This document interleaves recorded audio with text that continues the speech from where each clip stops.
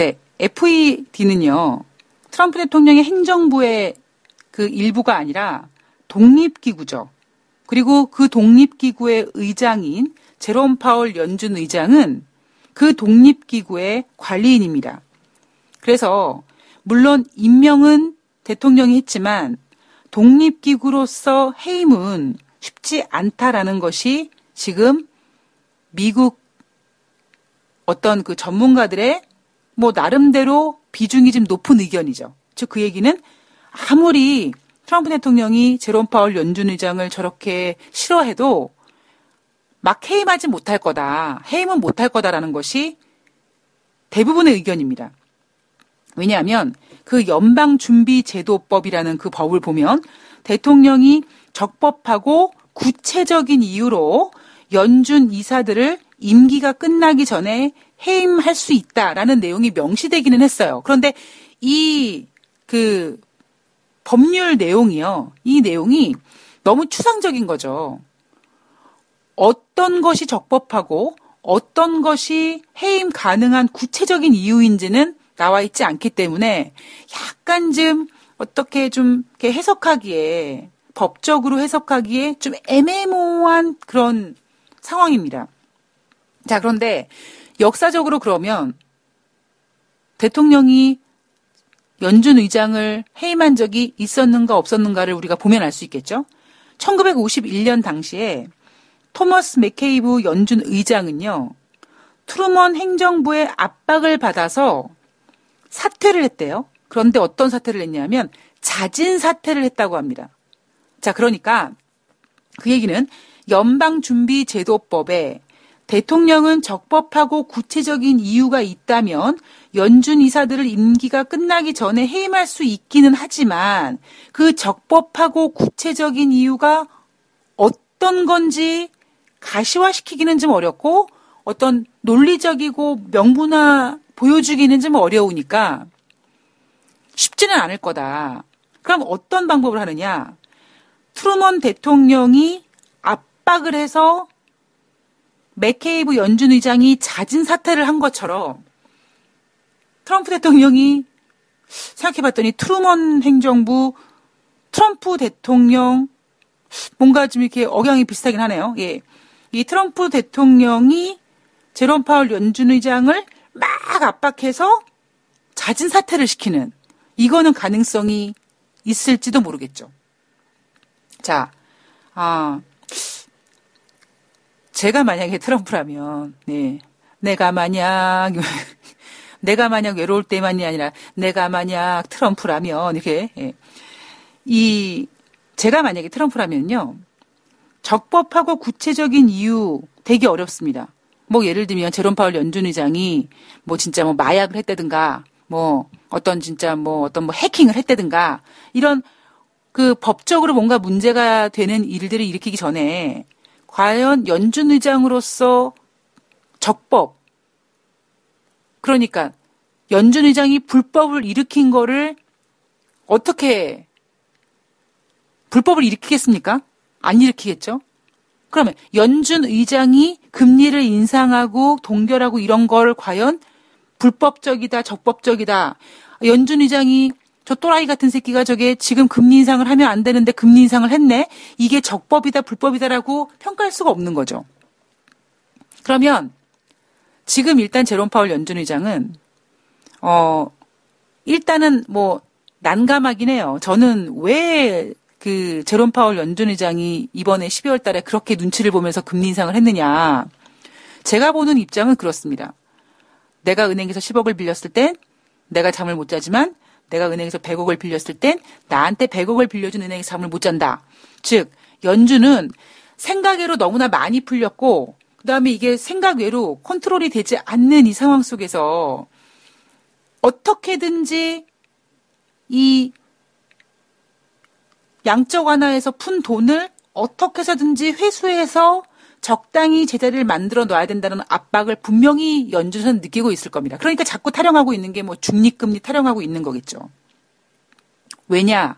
이미 연준에서 금융위기가 발생된 다음에 2014년까지 최저금리를 유지하겠다. 그리고 그 얘기는 2015년부터 양적 완화를 종료하면서 금리를 인상하면서 시장에 막 돌아다니는 유동성을 회수하겠다라고 했는데 그것도 2015년 초부터 하지도 못했고 2015년 말에 겨우 한 번 금리 인상을 했고 2015년 최소한 2번, 3번을 했어야 될 금리 인상을 한 번밖에 못한 상황이 벌어지다 보니까 2016년에 마음이 조급해서 4번의 금리 인상을 하겠다고 했다가 2016년 주식시장을 아작을 냈죠.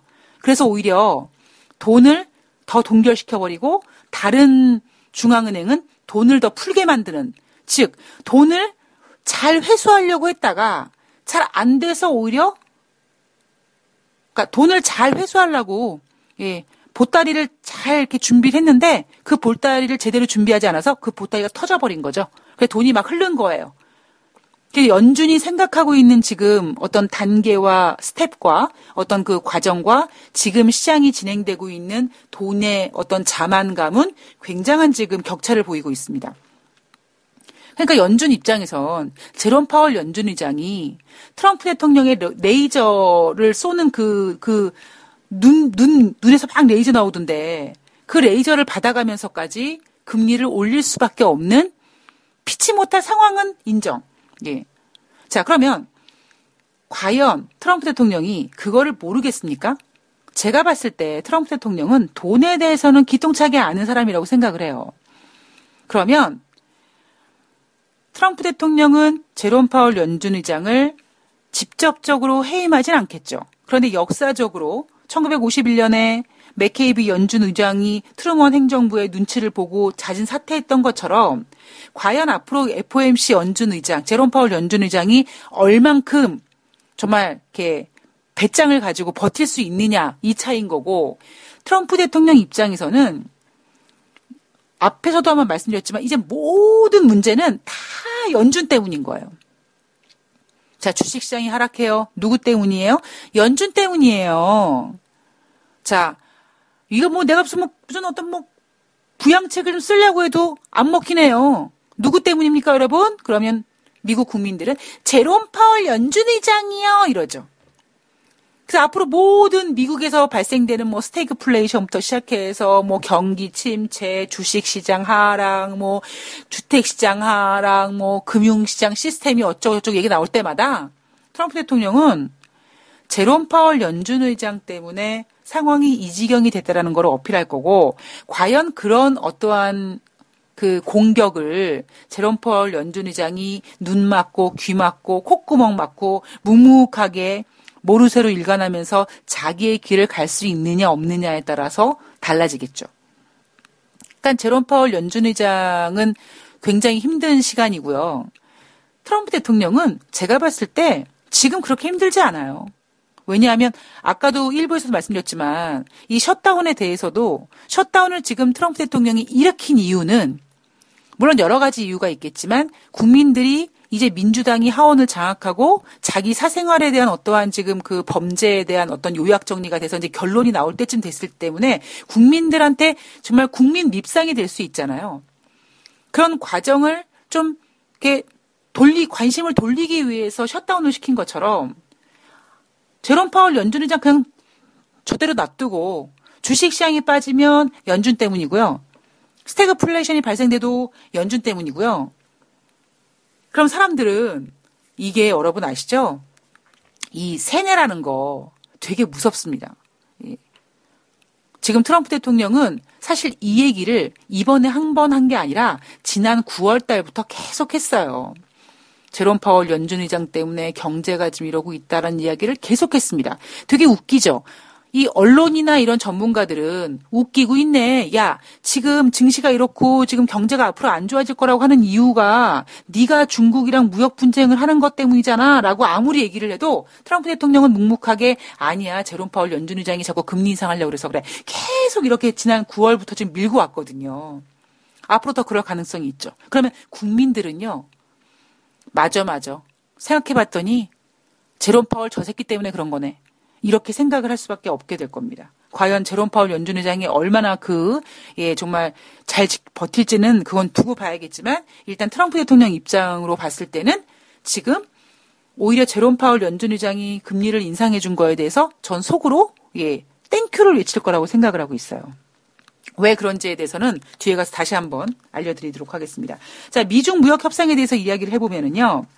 자, 제가 12월 24일 날 아침에 눈을 떠서 지상파 뉴스를 봤습니다. 그랬더니 이런 내용이 나오더라고요. 미국과 중국이 전화 통화를 통해서 앞으로의 협상이 차관 끝 협상에 대해서 진행할 거라는 둥, 잘 이야기가 된다는 둥, 이런 이야기 정말 뭔 저렇게 뉴스가 저렇게 추상적인 내용을 저렇게 전하지라고 생각할 정도로 그냥 중국에서 미국과 전화 통화를 통해서 무역 협상을 내년도에 이렇게 진행할 생각이고 이런 내용을 막 전하더라고요.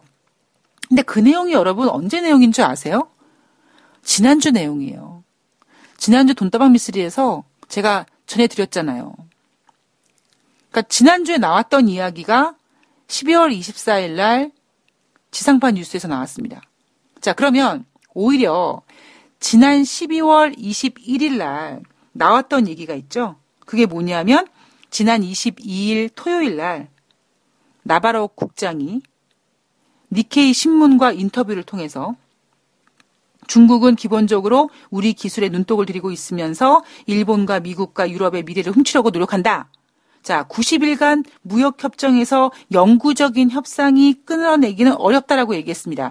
그래서 12월 21일 날 미국 주식시장이 막 하락하고 이러면서 그러니까 지금 여기서 21일 나바로 국장이 얘기한 거겠죠. 그러니까 12월 21일 날 뉴욕 주식시장 3대 지수가 모두 하락했는데 그때 나온 얘기가 뭐냐면 미국과 중국의 무역협상에 대한 우려감도 있었고 셧다운에 대한 우려감도 있었고 그래서 미국 주식시장이 하락했다라고 했거든요.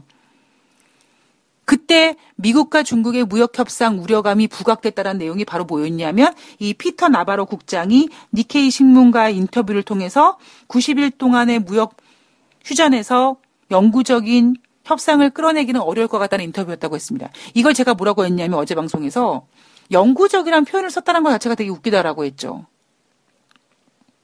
자, 그러면 우리가 24일 지상파 뉴스에서는 중국이 전화통화를 통해서 미국과 협상을 이렇게 내년 1월 달에 차관급 협상 어쩌고저쩌고 합니다.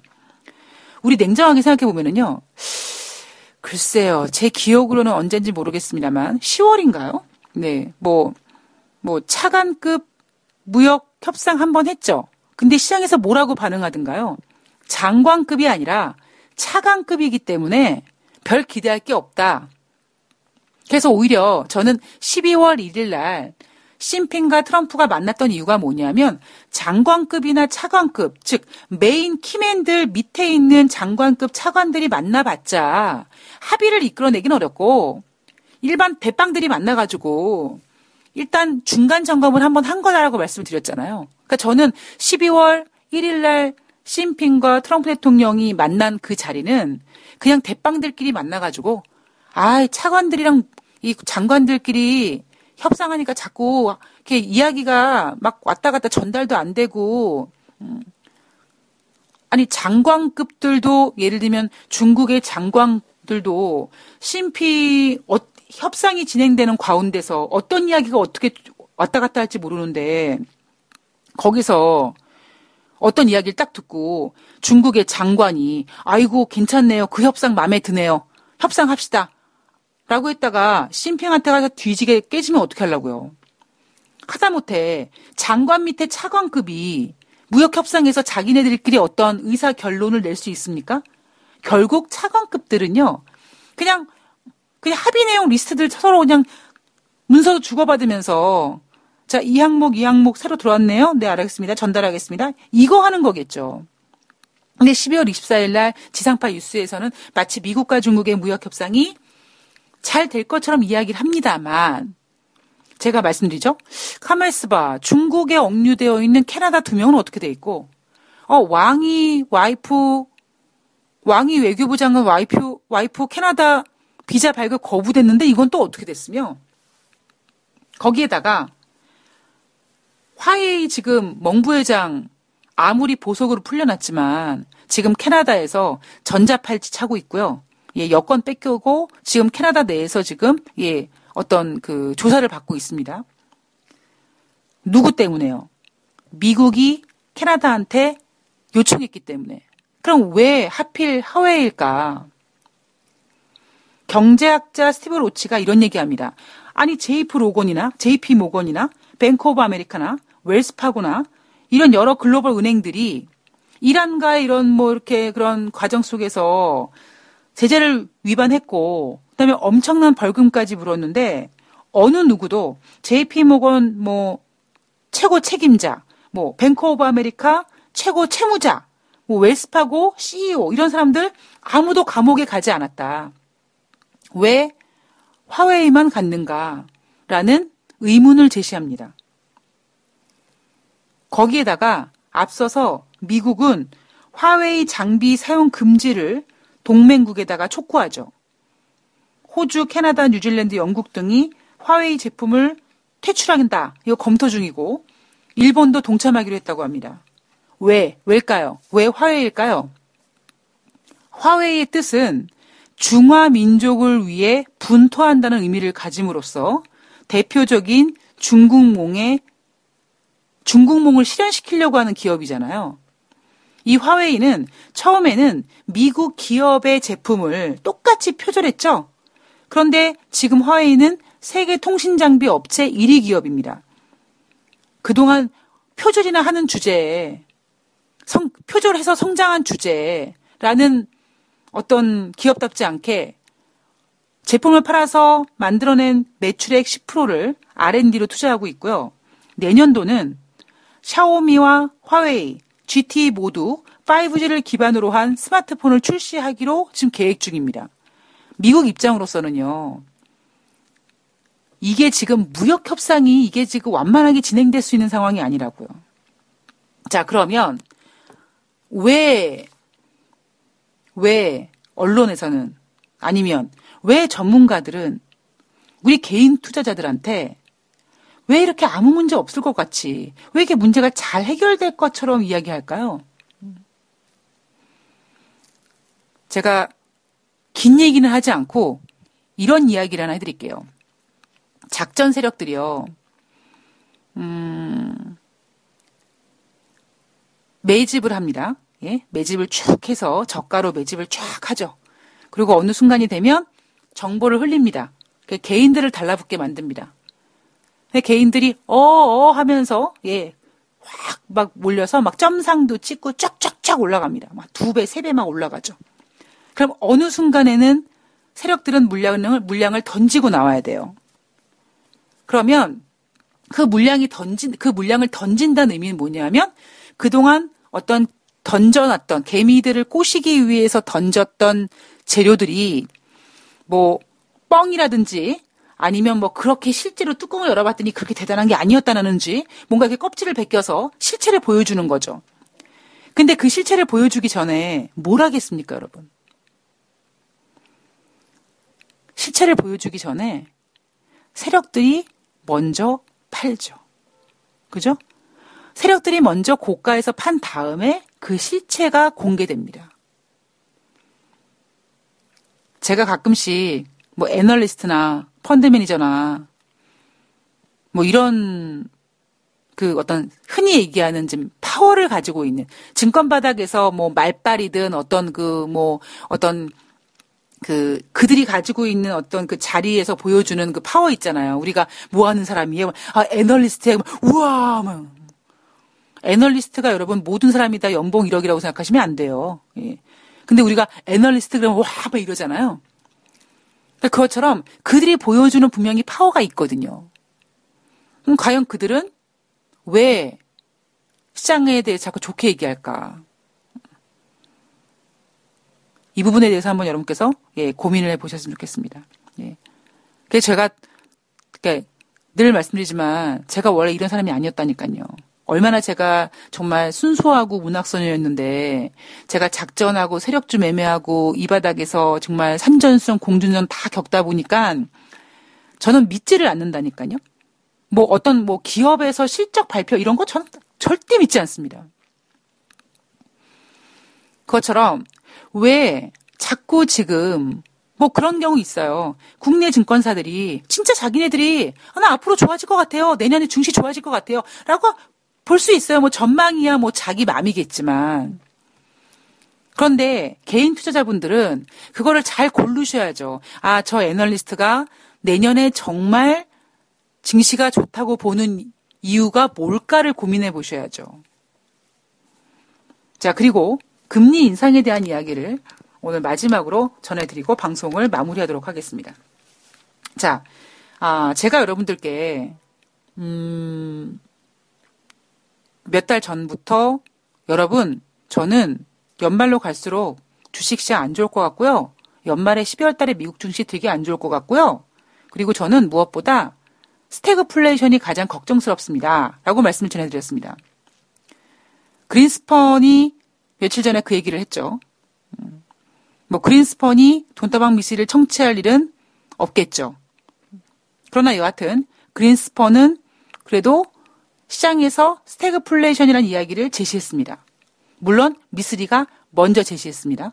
자, 두 번째, 제가 방송에서 뭐라고 말씀드렸냐면 뭐 내년에 뭐 미국이 뭐 금리 인상을 뭐 3번 한다고요? 뭐 3번에서 2번 줄였다고요? 그 멸치똥 씹는 소리 좀 하지 마쇼. 내년에 금리 인하해야 될 거예요. 라는 이야기를 해드렸습니다. 근데 UBS에서 돈다방 미스를 청취하기에는 난무하죠. 그런데 UBS에서 저와 똑같은 의견을 내놓습니다. UBS 전략가가요. 내년도 FOMC 금리를 인상하지 않을 것이며 오히려 내릴 수도 있다라고 전망했습니다. 그걸 그렇게 본 이유는 지금 FOMC가 현재 연준이 국채 금리의 움직임이라든가 지금 현재 벌어지고 있는 상황에 대해서 잘 인지하지 못하고 있는 것 같다. 정신 못 차리고 있다는 얘기죠. 내년 상반기 주식시장은 매우 큰 변동성을 보일 거라고 보고 있고요. 자, 브렉시트에 관련돼서는 시간은 지나고 있기 때문에 늦은 봄쯤, 늦은 봄이면 이른 여름이니까 뭐 4월에서 5월 정도겠죠? 영국은 뭔가 결정을 내려야 할 것이다. 자, 편안한 브렉시트가 진행되지는 않을 것이라고 했고요. 사람들은 주변에 지장을 주는 브렉시트 때문에 놀라게 될 것이다라고 했습니다. 이게 무슨 뜻일까요, 여러분? 영국이 편안한 브렉시트가 진행되지 않으면 않을수록 내년엔 경제는 더 좋아지지 않고 오히려 나빠지고 그러면 영국이 브렉시트 되는 과정에서 나오는 노이즈 때문에 다른 유럽 국가들이 흔들린다는 얘기겠죠. 왜?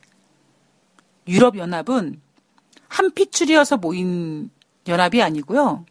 같은 뭐 역사를 가지고 같은 언어를 쓰고 그래서 모인 게 아니에요. 그 유럽연합 국가들은 다른 역사와 다른 언어와 다른 민족성과 문화를 가지고 오히려 한때는 자기네들끼리 치고받고 싸우던 애들이에요. 근데 걔네들이 왜 뭉쳤냐면 미국을 이기고자. 왜? 돈 문제 때문에. 잘 살고 싶어서. 결국 이러한 조합은요. 경제가 좋을 때는 괜찮아요. 근데 경제가 안 좋을 때는 와야 될 가능성이 굉장히 높습니다. 여러분 당장 2011년도에 그리스가 디폴트 된다 그랬을 때 그리스가 디폴트 되면 그 다음에 헝가리가 되고 그 다음에 스페인이 되고 아이고 그럼 유럽연합이 붕괴되겠네.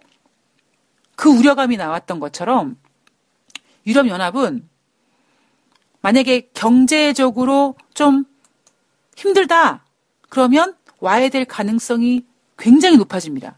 제가 여기에 대한 비유를 아들 형제들 얘기했잖아요. 예. 형제들이 다 삼형제가 다 배부르고 잘 나가고 그랬을 때, 뭐, 우리 뭐 이번 크리스마스 때 형제들끼리 뭐 유럽 여행 갈까요? 그러면, 뭐 둘째가, 뭐 지난번에 큰형이 뭐 여행비 냈으니까 이번에 우리가 낼게? 셋째가, 그럼 뭐 이번엔 뭐 내가 뭐 얻어먹지 뭐. 이게 된다고요. 근데 그러다가 만약에 뭐 셋째가 좀 무너져요. 처음엔 도와줘요. 처음엔 첫째 형이나 둘째 형이나 도와줍니다. 근데 나중에 시간이 지나가면 지나갈수록 어떻게 됩니까? 불편해져요. 셋째를 보기가 불편해져요. 셋째는 볼 때마다 돈 얘기하거든.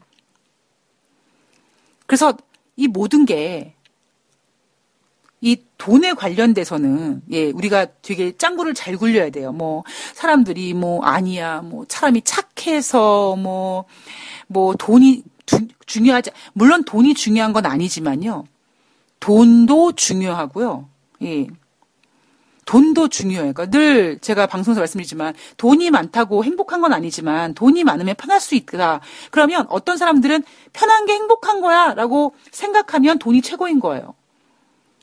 그만큼 돈의 가치에 대해서 예, 사람들이 항상 좋은 마음으로 예, 다 내 마음 같다고 생각하시면 절대 안 됩니다. 그래서 유럽연합은 만약에 내년도에 경제가 안 좋아지고 그런 과정 속에서 영국이 여러분 브렉시트 했을 때가 언제입니까? 2년 전 2016년 8월이었어요. 그때 경제 괜찮았어요. 물론 우리는 맨날 안 좋았다 했지만 그때 지금보다 좋았었어요. 그러니까 그때는 영국의 브렉시트 가결되면서 다른 국가들이 들썩들썩했지만 그래도 잘 나가는 독일이 워낙 강경했고 뭐 이래서 잘 그래도 또 넘어갔잖아요. 근데 앞으로는 상황이 달라진다는 거죠. 그래서 이 UBS 전략가가 얘기하는 거는 브렉시트 같은 경우에는 편안한 브렉시트가 되기 어려울 거다. 영국이 브렉시트 되는 과정에서 다른 주변국들이 좀 우리도 탈퇴할까? 이런 생각이 나올 가능성을 제시한 거겠죠.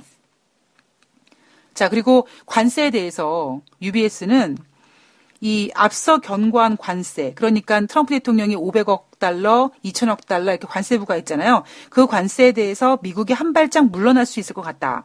자, 미국과 중국의 장기적인 전쟁이 끝날 수 있을 것 같냐는 질문에 이 UBS 전략가는 어렵다라고 보고 있습니다. 내년 중반쯤에 안도감을 주는 소식이 있을 수 있지만 정치적인 문제들을 고려할 때 해결되기 어려운 문제라고 합니다. 과연 내년 중반쯤에 안도감을 줄 수 있는 뉴스가 뭐가 있을까? 이분이 점쟁이 빤스를 훔쳐입었나 도대체 뭐가 있을까? 저도 되게 궁금한데 일단 저는 무역 분쟁에 대해서는 아직까지는 사실 그냥 휴전 상태고 전문가들은 뭔가 합의점을 이뤄낼 수 있지만 근본적으로 여러분 사랑하는 사람을 나눌 수 있습니까?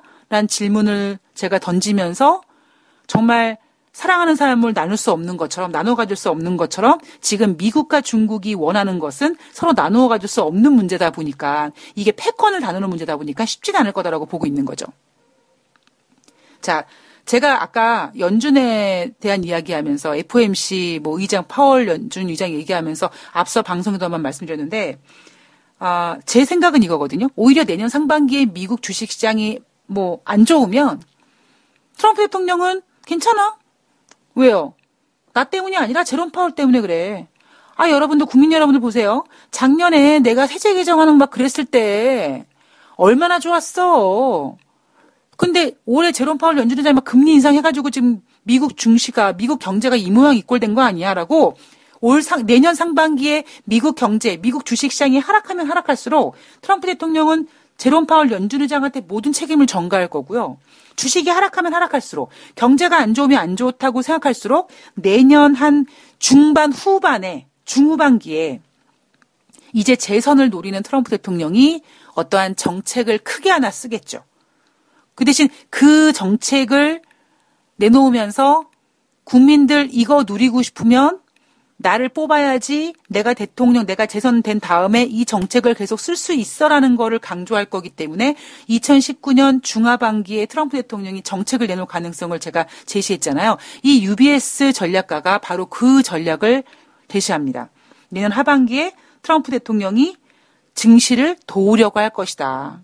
왜? 내년 하반기부터 이제 재선을 노리고 다시 주식시장과 자기를 한 몸을 만들어서 주식시장을 띄워야지 다시 국민들을 배부르게 만들어야지만 자기한테 표를 줄 수 있을 것 같다는 생각 때문에 하반기 정도에 정책을 내놓을 가능성이 높겠죠. 그리고 그때 내놔야지만 효과가 좋겠죠. 상반기에는 오히려 대통령이 이 증시 때문에 머리가 아플 수 있다라고 보고 있지만 트럼프 대통령은 괜찮습니다. 왜? 제롬 파월 연준 의장 때문이라고 생각하면 되니까. 그렇게 얘기하면 되니까. 자, 국내 증권사에서 연말 그리고 내년도 증시를 간략하게 제가 아직까지 2019년도 증권사의 증시 전망, 1월달 증시 전망을 확인하진 않았는데요. 우리나라 국내 증권사들이 제시하는 건 이거예요. 중국이 경기 부양책 쓰고 이제 미국도 경기 부양을 쓰지 않겠느냐. 어제 방송에서 전해드렸던 것처럼 NH투자증권에서 상승 요인, 하락 요인에 지적해 놓은 게 뭐냐면 중국의 경제정책 부양, 미국의 정책 부양 기대 이런 거였었거든요. 근데 제 생각은 앞으로는요. 지금 유동성이 계속 회수가 되고 있고 문제는 여러분 유동성이 회수돼서 문제가 되는 게 아니라고요. 늘 말씀드리지만 유동성이 회수되는 가운데 어딘가 빵꾸가 난다고요. 이 빵꾸를 돌려막기식으로 한다는 거죠. 근데 이렇게 여러분 증시가 무너지면 다른 것들도 다 같이 이렇게 경제가 침체된다는 이름 하에 다 같이 무너지면 결국 어디서 빵꾸 나는 거를 메꾸기 위해서 마이너스로 메꾸게 되는 가능성이 커지고 있고 그렇게 되면 그렇게 돌려서 어딘가를 이렇게 다 메꾸면 분명히 어딘가에선 빵꾸가 날 수밖에 없는 구조거든요. 그래서 저는 오히려 중국이 경기 부양책을 쓴다. 지난주에도 17일부터 시작해서 21일인가요? 부양책이 계속 나왔죠. 기업 대출, 재대출 확대하고, 어떤 기업들한테 대출을 돕는 은행들한테 저금리로 은행을 빌려주고 이랬죠. 저금리로 돈을 빌려주고 이랬는데, 오히려 저는 중국이 경기 부양책을 하면 할수록, 중국이 도대체 얼만큼 힘들면 저렇게까지 부양을 해야 될까라는 우려감이 커질 수 있고요. 또 하나 자칫 잘못하면 밑빠진 독에 물 붓기가 될 수 있고요. 그리고 또 하나 그런 식으로 경기 부양책을 써서 중국 증시가 잠깐 반등을 한다 그래도 여러분 증시에서 중력의 법칙, 즉 매물이 만들어내는 어떠한 그러한 부담감은요. 모든 증시에 다 반영이 됩니다. 그러면 중국 증시도 결국 부양책을 써서 중국 증시가 반등하면 그 매물대가 지키고 있다가 아싸 호재 나왔어 나 팔아야지 그러고 눌러내겠죠. 그리고 미국에서 어떤 정책에 대한 기대도 있었는데 제 생각에서는 트럼프 대통령은 지금 쉽게 정책을 내놓지 않을 겁니다. 왜? 트럼프는 알거든요. 쓸데없다라는 걸 알거든요. 제가 가끔씩 하는 얘기가 제가 얼마 전에 한번 중국의 금융 위기를 잠깐 말씀드리면서 만약에 중국이 금융 개방을 한다. 그랬을 때 골드만삭스라든가 JP모건 이런 애들이 막 중국 시장에 가겠죠. 그럼 중국이 금융 개방 짠 하고 문을 딱 열면 아싸 그러고 가서 막 중국 금융 주식을 사겠습니까? 그렇게 사는 전략가들은 되게 단순한 전략가들인 거죠. 왜? 그 사람들은 이 돈에 대해서 모르는 거죠. 왜? 싸게 사야죠. 되게 잔인한 게 왜 그런 거 있잖아요. 되게 나쁜 케이스인데, 제가 되게 돈 많은, 이렇게 바람둥이에요. 한량인 게, 돈 많은, 남봉꾼이에요. 근데 어떤 여자가 있어. 근데 그 여자가 되게 예쁜데 돈이 별로 없어요. 근데 다른 여자들은 이렇게 내가 돈 주고 이러면 휙 넘어오는데 안 넘어와. 그럼 남자는 어때요? 자꾸 이제 슬슬 이제 어떤 전투력이 상승되죠? 그러면 어떻게 합니까? 그 여자를 더 가난하게 만들고, 더 궁핍하게 만들고, 더 힘들게 만들어서 저 바닥 밑에다가 꼬라 박아가지고 그 여자가 나중에 저 좀 살려주시면 안 돼요. 그러고 바지가랭이 붙잡게 만들잖아요. 세상의 돈이라는 건 전 그렇다고 생각을 합니다. 그래서 오히려 트럼프 대통령 입장에서는요. 지금 섣불리 미국의 정책을 내놓기보다는 미국 주식시장이 더 안 좋으면 안 좋을수록 이미 지금 미국 주식시장은요. 이렇게 하락하는 이유가 아무리 언론에서 무역전쟁 때문이다, 셧다운 때문이다라고 하지만 그냥 제롬 파월 연준 의장이 금리 인상한 것 때문이에요라고 트럼프 대통령이 계속 얘기하고 이러면 국민들은 연준에서 금리를 올려서 그래요라고 인식할 수밖에 없습니다. 거기에다가 이제 조금 있으면 이제 신흥국들이 이제 발작할 거거든요. 제가 12월 24일 날 확인하는 보고서 중에 되게 웃겼던 보고서가 뭐냐면 내년도에는 신흥국이 괜찮대요. 그런 얘기가 왜 나온 줄 아세요, 여러분? 제가 어제 그랬죠? 지난주에 우리나라 주식시장이 나름대로 잘 버텼거든요. 그러니까 신흥국 매력이 있대요. 여러분 절대 그런 이야기에 현혹되시면 안 됩니다. 팩트는 팩트예요. 미국이 금리를 올렸는데 신흥국이 괜찮을 수가 있어요? 말도 안 되는 소리예요. 그러니까 지난주에 미국 주식시장은 막 한 주 동안 막 6.8% 막 하락했는데 그나마 코스피 주식은 2000포인트도 안 깨고 나름대로 막 선방했으니까 되게 뭔가 있어 보이죠? 그러니까 내년도에 신흥국 좋다고 얘기하더라고요. 예. 어떤 얘기다? 멸치 똥 씹는 얘기다라고 생각하시면 될 것 같습니다. 자, 12월 25일 크리스마스 날 좋은 이야기를 들려드려야 되는데 결국 멸치 똥 씹는 소리로 끝났습니다. 자, 남은 크리스마스 잘 보내시고요. 저는 지금 이 방송을 12월 24일 크리스마스 이브 날 이제 녹음을 하는데 12월 25일 날 크리스마스니까 저도 하루 쉬어야지 않겠습니까? 그래서 12월 26일 수요일 방송은 하루 쉬도록 하겠습니다. 그리고 12월 27일 목요일 방송에서 더욱더 좋은 이야기들 멸치 똥 씹는 이야기 말고 좀 투자자들한테 도움이 될 수 있는 그런 내용들 준비해서 오도록 하겠습니다. 메리 크리스마스 되시고요. 무엇보다 건강관리 잘 하시기 바랍니다. 고맙습니다.